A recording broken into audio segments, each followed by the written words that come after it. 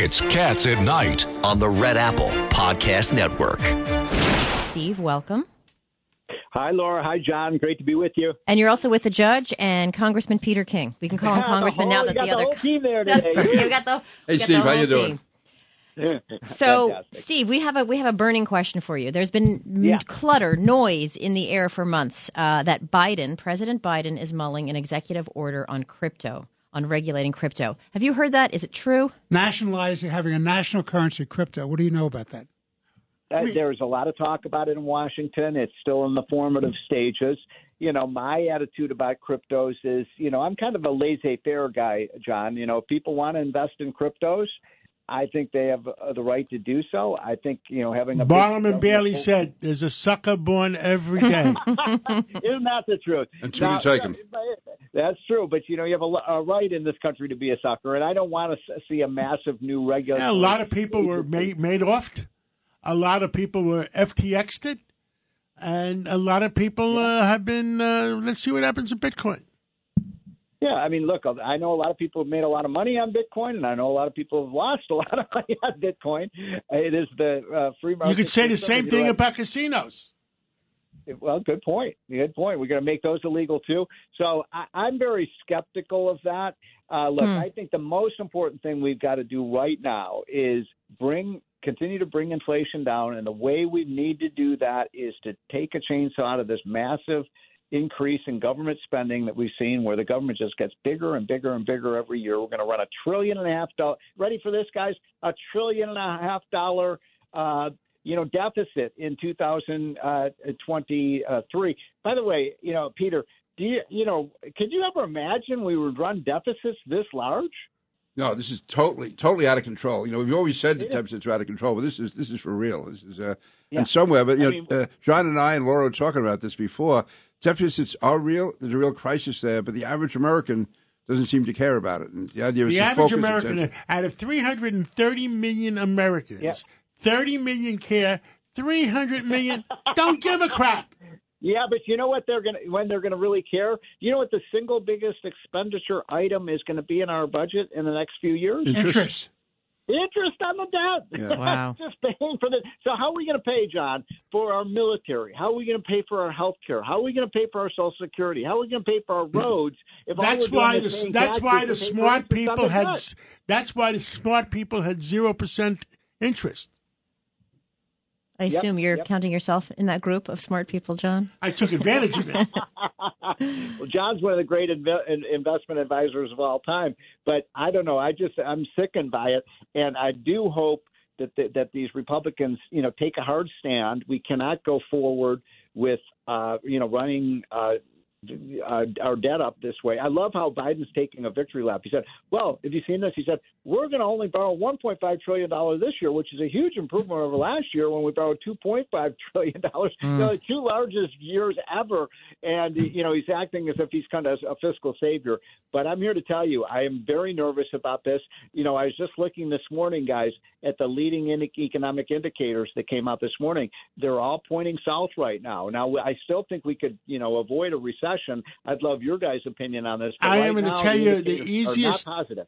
Right now, with the Federal Reserve raising interest rates, and I've been against it because if you have a home with 3% interest rate, why would you sell your home with a 3% interest rate to buy another home and pay 6% or 7%?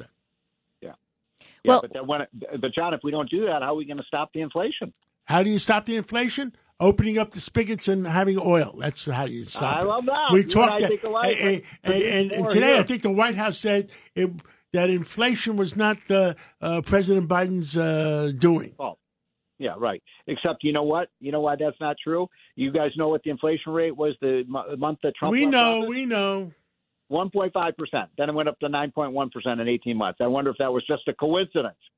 And Steve, you also wrote that, wages are down below inflation. And when we talk about do people care, they care when when these sorts of things affect their lives. Thank you. And by the way, I'm so honored. I think you got that from our hotline that we put out every morning. I want to make sure everybody goes to Committee to Unleash Prosperity. We read it like the Bible. and I want them also to tune in this Saturday because I will be back. I was on a cruise for 6 days with Steve Forbes, but I am back in action, so I'll be on the air. I hope you got paid on this Saturday. I hope you got paid, and I hope you didn't get seasick. And because you weren't there on Saturday, your ratings were crap. Oh, I'll be back on this Saturday, I promise. Yeah, no, it's the highlight of my week, and you know, by the way, John, I want to have you and Peter on this weekend, and we can talk about this more because this debt. I mean, you know, Peter, you were in Congress a number of years. We did a lot to try to bring down the debt, and all of a sudden, it's just gone through the roof like we've never been seen before in the history of this country. I mean, the debt's getting higher than it was after World War II, for goodness sakes. Steve, I agree with you completely. And even like during the Reagan years, when the debt was going up, the fact is the gross national product was going up dramatically.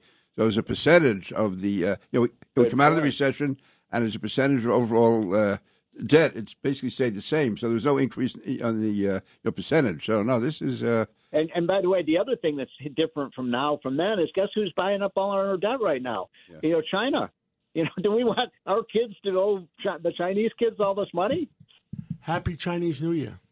You got it, John.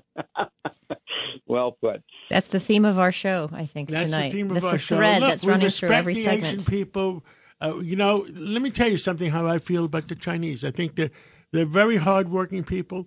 Are there a few desperados among the Chinese members of the Communist Party? For sure, probably for sure. But yeah, you know, they're good people, but right now, people, but they've got if you try to build a high-speed railroad in the United States, fat chance you're going to get it done. If they want to build it in China, they'll have it built in 6 months. Yeah. By the way, John, build a high-speed railroad. We can't even build roads in this country because of all these. You know, you got to get permits for this and that. And the Biden administration isn't giving out virtually any permits for any. I think we should compete better with the rest of the world instead of not getting anything accomplished. Instead of with climate control, I respect the climate, but we shouldn't have two hands tied behind our back when the rest of the world is moving at warp speed and we're moving nowhere fast. Central planning. It's all about central planning. That's why you're my presidential candidate for 2020. Thank you. I got to find a place. He's announcing tonight. I know I have to find a place to get a better birth certificate. That's right. Because my father was a little bit late bringing me to America. Steve Moore, thank you very much. I look forward to your Saturday show so you'll get your ratings back up again. I will be back at 1 p.m. for More Money. Okay, between 1 and 2 o'clock on Saturdays. Thank you. More Money. Steve Moore, one of the leading country's economists. It's Cats at Night on the Red Apple Podcast Network.